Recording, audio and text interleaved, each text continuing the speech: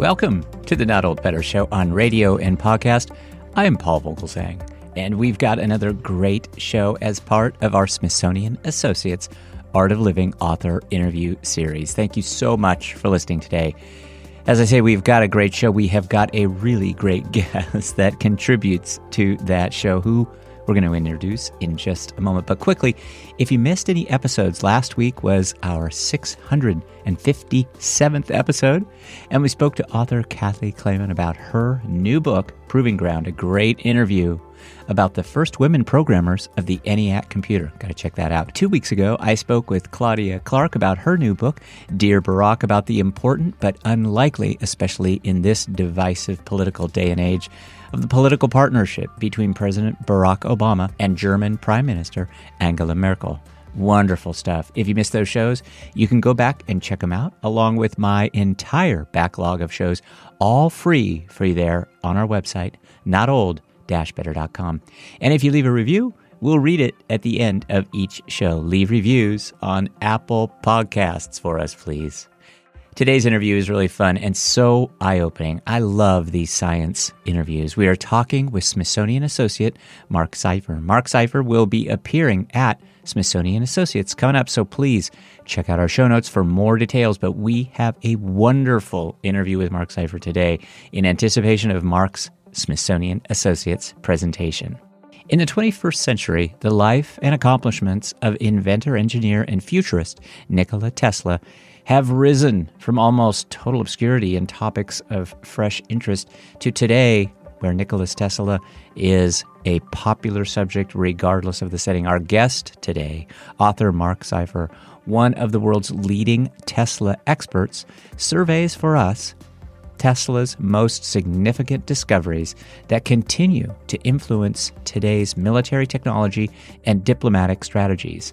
Let's listen as author Marc Seifer reads from his new book, Tesla, Wizard at War. In 1896, Tesla receives Swami Vivekananda in his laboratory. And what is the laboratory for Tesla? It's not just a location, some place where he sees some experiments to sell them, as many scientists do nowadays. No, it is his temple, where he explores, where he is in connection with the universe and higher beings, and where he works. When Vivekananda came, he was completely shocked because Tesla first attached himself to various currents and glowed in the dark, and these were emanations of Indian gods. Indra is the one in Indian mythology who throws lightning, and the other divinities also appear for certain visions that are very similar to the electrical sights Vivekananda saw in Tesla's laboratory. These were strong electrical discharges to which Tesla was attached. He would circulate the capacitance of his body, the electricity, so that it doesn't damage him, and he can glow for half an hour without a problem. Vivekananda was completely puzzled. Tesla is the only Western man who was granted the status of a saint in India, for example. If you go to Kolkata, you will find Vivekananda's center there. And if you go inside, you will not see either Ramakrishna or Vivekananda's portrait. You'll find Tesla's portrait in the first place because Vivekananda says in his letters, I met a man who's completely different from all the other men here in the West. His is the origin of Indian divinities. He discusses Shiva, Vishnu, and Krishna. In Tesla's electrical discharges, Vivekananda says, I even felt the presence of Brahma himself. That, of course, was our guest today, Marc Seifer, reading from his new book, Tesla, World at War. Marc Seifer will offer us new insights into the brilliant mind of Nikola Tesla, including information about his particle beam weapon, also known as the Death Ray, and Marc Seifer will explore his military negotiations with pivotal historical figures, including his links to Joseph Stalin. General Andrew McNaughton, Churchill's right-hand man, was also a connection. Vannevar Bush, head of the U.S. Office of Scientific Research and Development, also a connection to Nikola Tesla during World War II. And the important President Franklin Delano Roosevelt. Please join me in welcoming to the Not Old Better Show, Smithsonian Associates, author interview series, Smithsonian Associate, Dr. Marc Seifer. Dr. Marc Seifer, welcome to the program. Hi, thanks for having me, Paul. Thank you so much for talking to us today. I think this is going to be a real audience favorite. Smithsonian Associates, of course, is going to be featuring this interview and your upcoming presentation. And we're going to be talking today about this fantastic book that you've written, Tesla, Wizard at War, The Genius, the Particle Beam Weapon, and the Pursuit of Power. You've so graciously, generously read a passage from the book today to us, but why don't we start in our conversation with you just telling us briefly about your upcoming Smithsonian Associates presentation. I think that'll be really helpful for people to hear. Yes, it'll be a webinar, and I'm going to discuss the book and all aspects of the book, and I could get into it. But that's the main thing. I plan to show images of Tesla and the people that he knew, and he's connected to both World War I and World War II. So there'll be photos of Telefunken when he worked for the Germans in World War I, and the various wireless towers that he was involved in. Helping, transmit wireless communication. And then his particle beam weapon in World War II and the higher-ups in World War II that he was involved with, and all the back and forth. So I put together a slide presentation, which will be the main part of it, and it'll drive the presentation. I think it's going to be great, and I think this subject is really going to be fascinating. You, of course, have written the bestseller, Wizard, The Life and Times of Nikola Tesla. Our guest is Marc Seifer. Marc Seifer will be presenting at the Smithsonian Associates coming up. Please, dear audience, check our website for more information about Marc Seifer, his new book, and the upcoming Smithsonian Associates presentation. I wonder, Dr. Seifer, with two books now, you really have an interest and a fascination with Nikola Tesla.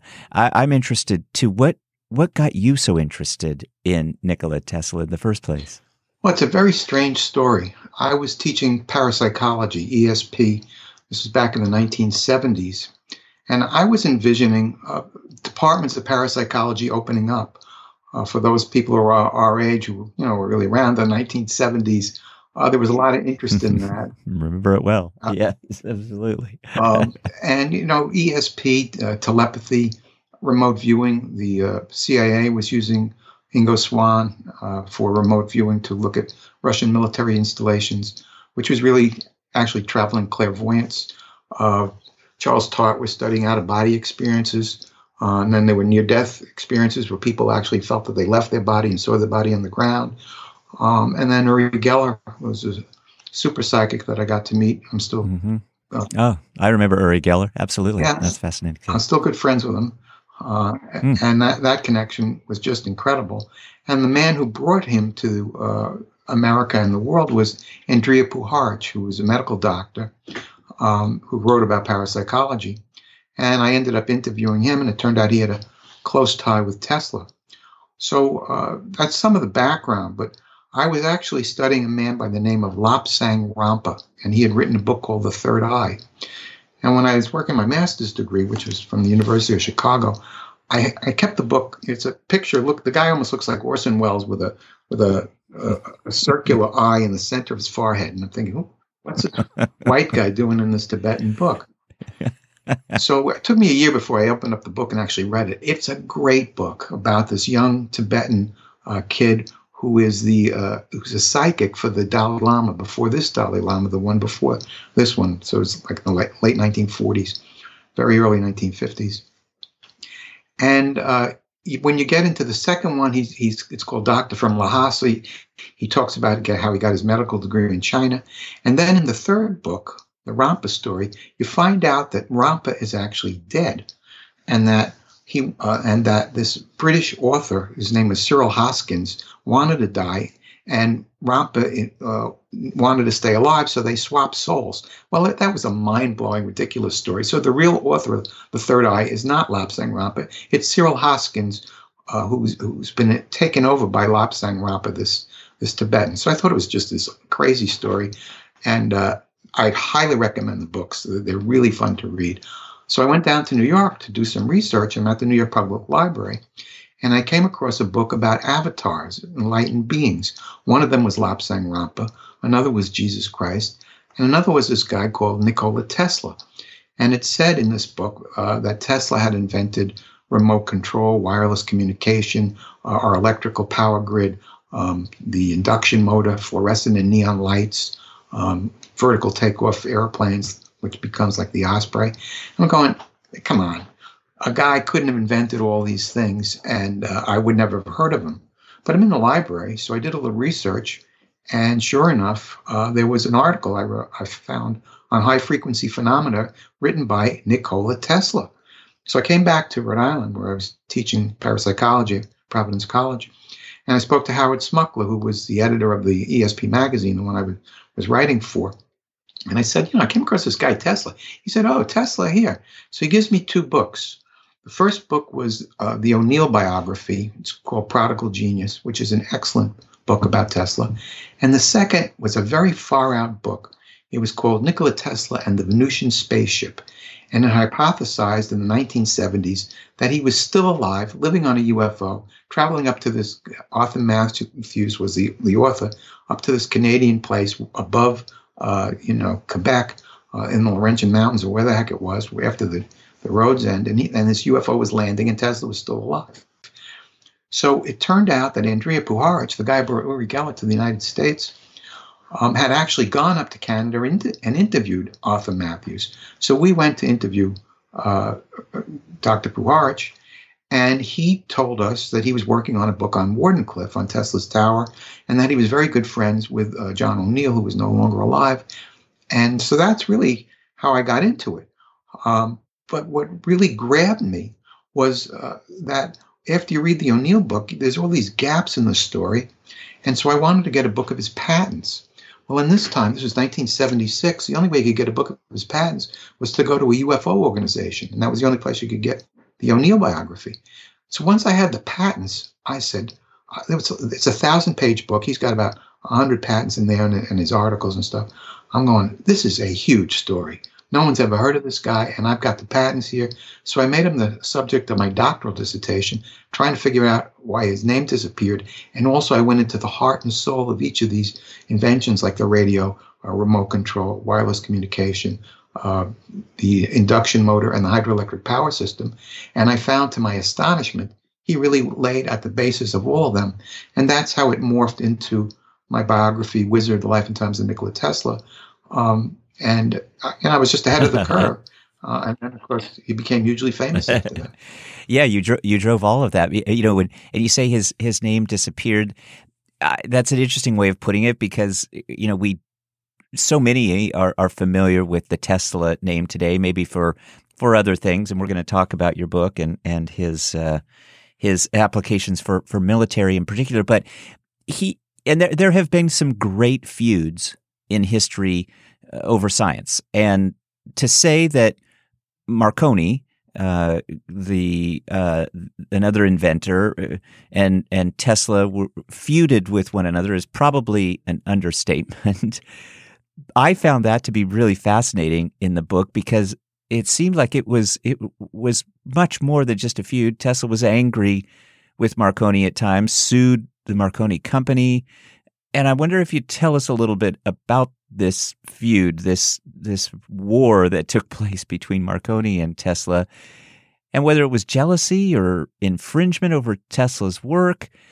I just was curious to know more about it, and I know our audience probably will be more familiar with the Marconi name than the Tesla name for some other things that we'll talk about, but maybe put all this in context for us. The question really is, who is the inventor of what becomes the radio and wireless communication? Mm-hmm. And it's mainly a debate between Tesla and Marconi. There really is a man before both of these guys. His name is Mahan Loomis, and he was like in the 1880s. So he's 10, 15, almost 20 years before Tesla.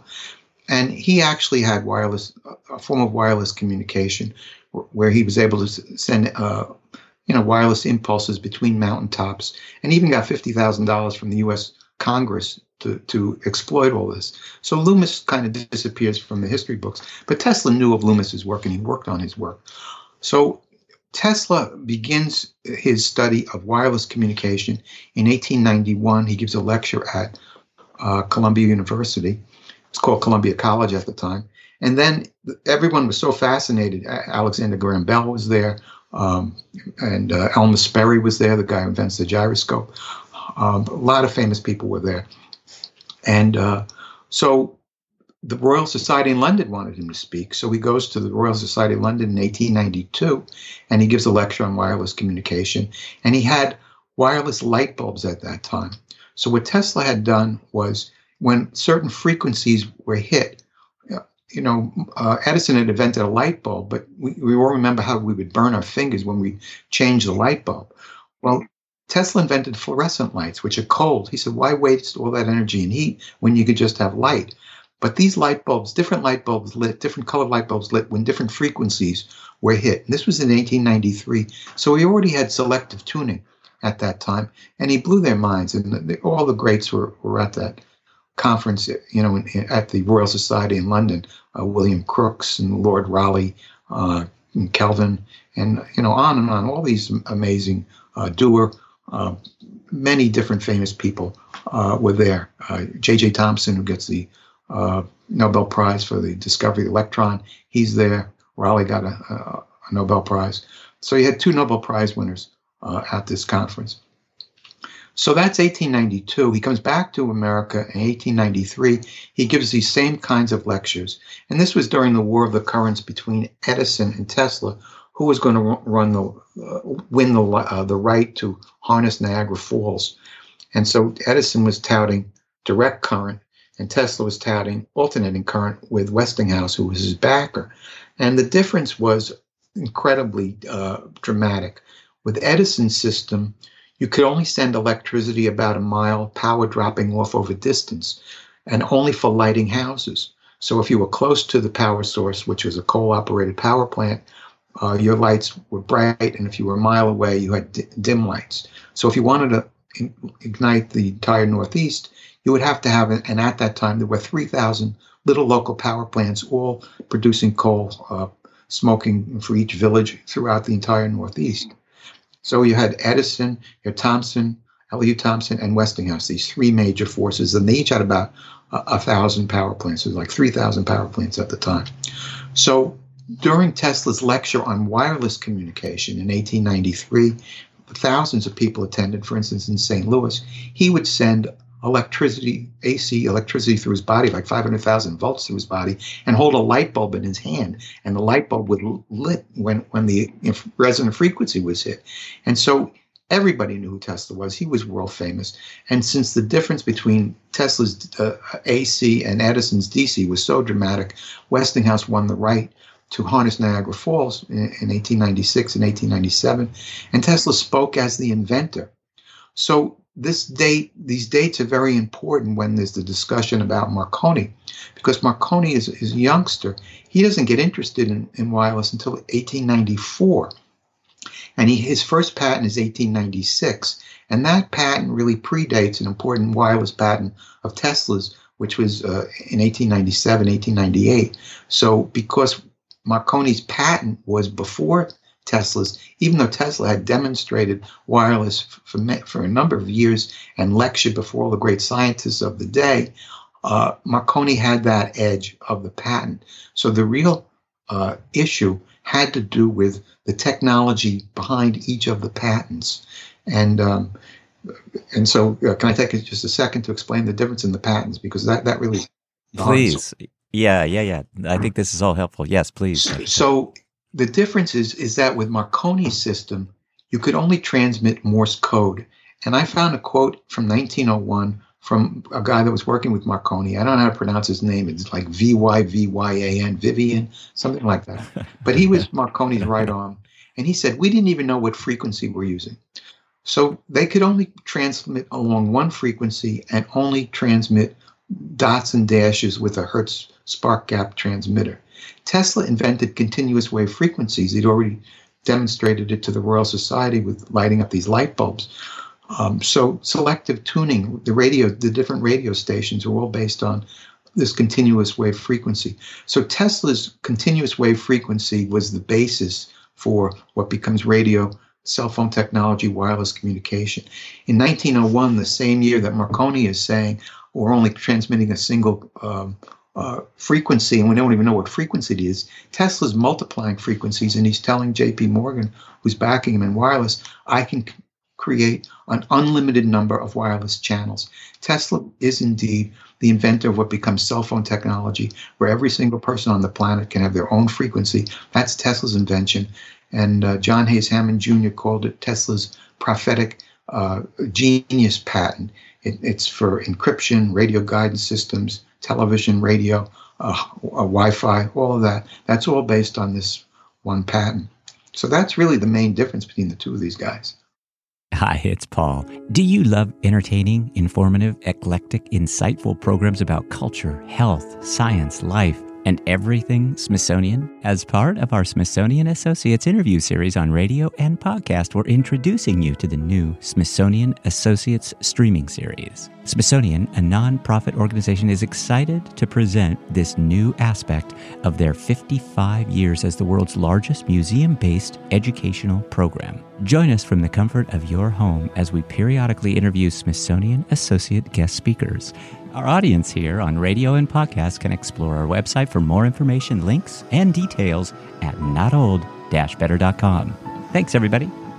We are with Dr. Marc Seifer. Dr. Marc Seifer is a writer, a university lecturer, also a handwriting expert. Dr. Seifer has written the best-selling book, Wizard, The Life and Times of Nikola Tesla, and the new book, Tesla, Wizard at War, The Genius, The Particle Beam Weapon, and the Pursuit of Power.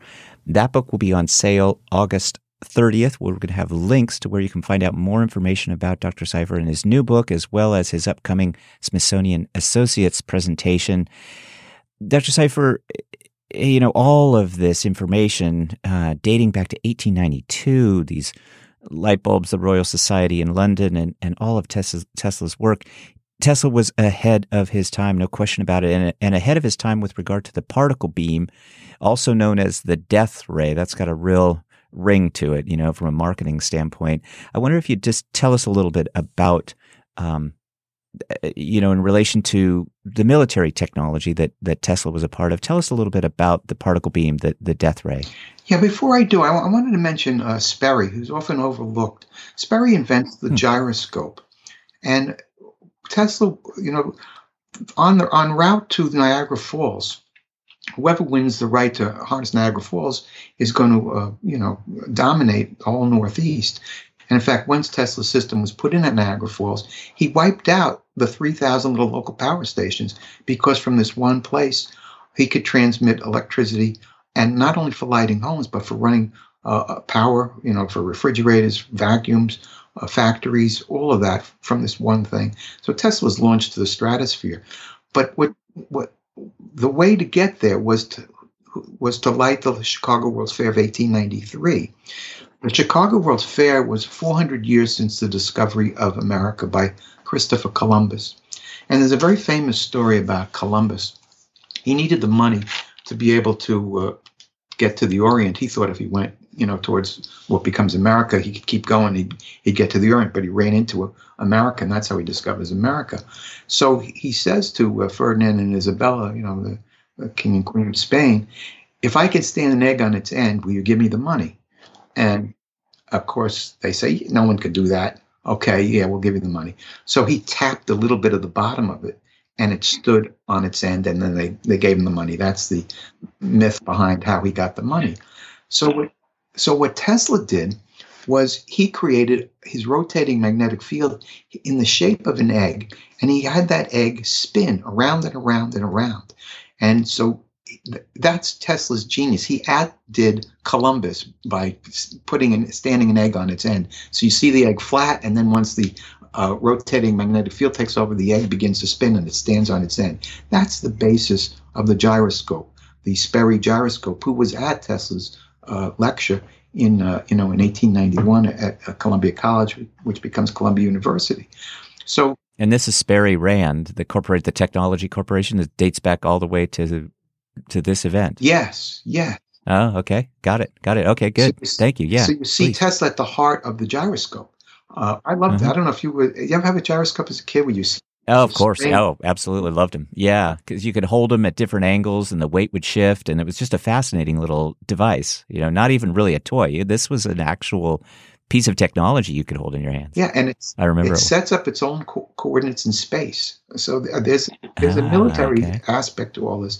So Sperry is working with Hammond, who had partnered with Tesla, and they come up with the automatic pilot in the airplane, which used the gyroscope and used Tesla's wireless communication. So all of that is linked to another aspect of the military story, which I do get into in this in the book Wizard at War. So you would ask about the particle beam weapon. Tesla had invented something called a carbon lamp, and what he did was he took a lamp, and in the center of the lamp he placed a piece of carbon and electrified it, and the electricity would bounce off the edge, the boundary of the lamp, and then bounce back onto the carbon. He used a reflective inner tube essentially to the glass, so you have it bouncing back onto the carbon, and he would disintegrate the carbon. He then used a ruby, and he mentions this. He says, "I used a ruby, and I put a ruby in there." And he said, "I saw this directed line come out." Now, I think that's exactly how a ruby laser is created. So I think Tesla is actually an inventor of the laser, but he never exploited it. But what would happen is chips of these particles that he placed in the center of this carbon button lamp would fly out and would hit him, and it would pierce his body, and it would fly across the room. And that was really the basis of how the particle beam weapon began. What Tesla realized, if you take a flashlight and you aim it, at a deer, let's say who's 200 or 300 feet away, it spreads out and you lose all of its power. The laser is a single directed line, which doesn't spread out at all. So Tesla's problem was, when he wanted to create a weapon, was if I had a death ray, if I had an electrical ray that I sent out, just like the flashlight, it would spread out and would lose all its power. And so how can I solve this problem? And that's how he came up with the particle beam weapon. So instead of a ray, he used little tiny particles of tungsten, which he electrified, let's say, to a negative charge. And the Van de Graaff generator would have a belt, an electrical belt. He used an ionic stream of particles that were also charged to a negative charge. So you have a negative against a negative, which causes a repelling force, and that would repel out the barrel of the gun. Fascinating stuff. Dr. Marc Seifer has been our guest today. Dr. Seifer will be at the Smithsonian Associates coming up. You'll find more information in our show notes today on our website, on the Smithsonian Associates website. Again, Dr. Seifer's wonderful new book. I've been given an advance copy. It's going to be on sale August 30th. The title of the book is Tesla, Wizard at War, The Genius, the Particle Beam Weapon, and the Pursuit of Power. Dr. Seifer, thanks for joining us today. Thanks for your generous time and reading, and for all this great work on Nikola Tesla. Just a fascinating individual, and such innovation and creativity. But thank you, and we'll be in touch again soon, I know. Thanks, Dr. Seifer. Thank you very much for having me, Paul. This was just great, and you're a great conversationalist. Oh, well, thank you very much, sir. Thanks to Marc Seifer for joining me today and for his reading from his new book, Tesla, Wizard at War. And Marc's excellent preparation really makes my job easy. Making my job easy, and thanks as well to our wonderful Smithsonian team for all they do to support the show. Thanks to you, our equally wonderful audience. Please be safe. And I emphasize this because we need to all be safe by eliminating assault rifles. Yes, assault rifles. Assault rifles should only be in the hands of the military. They are killing our children and grandchildren in the very place they learn, school. Please, let's do better by eliminating assault rifles. Let's talk about better. The Not Old Better Show. Thanks, everybody, and I'll see you next week.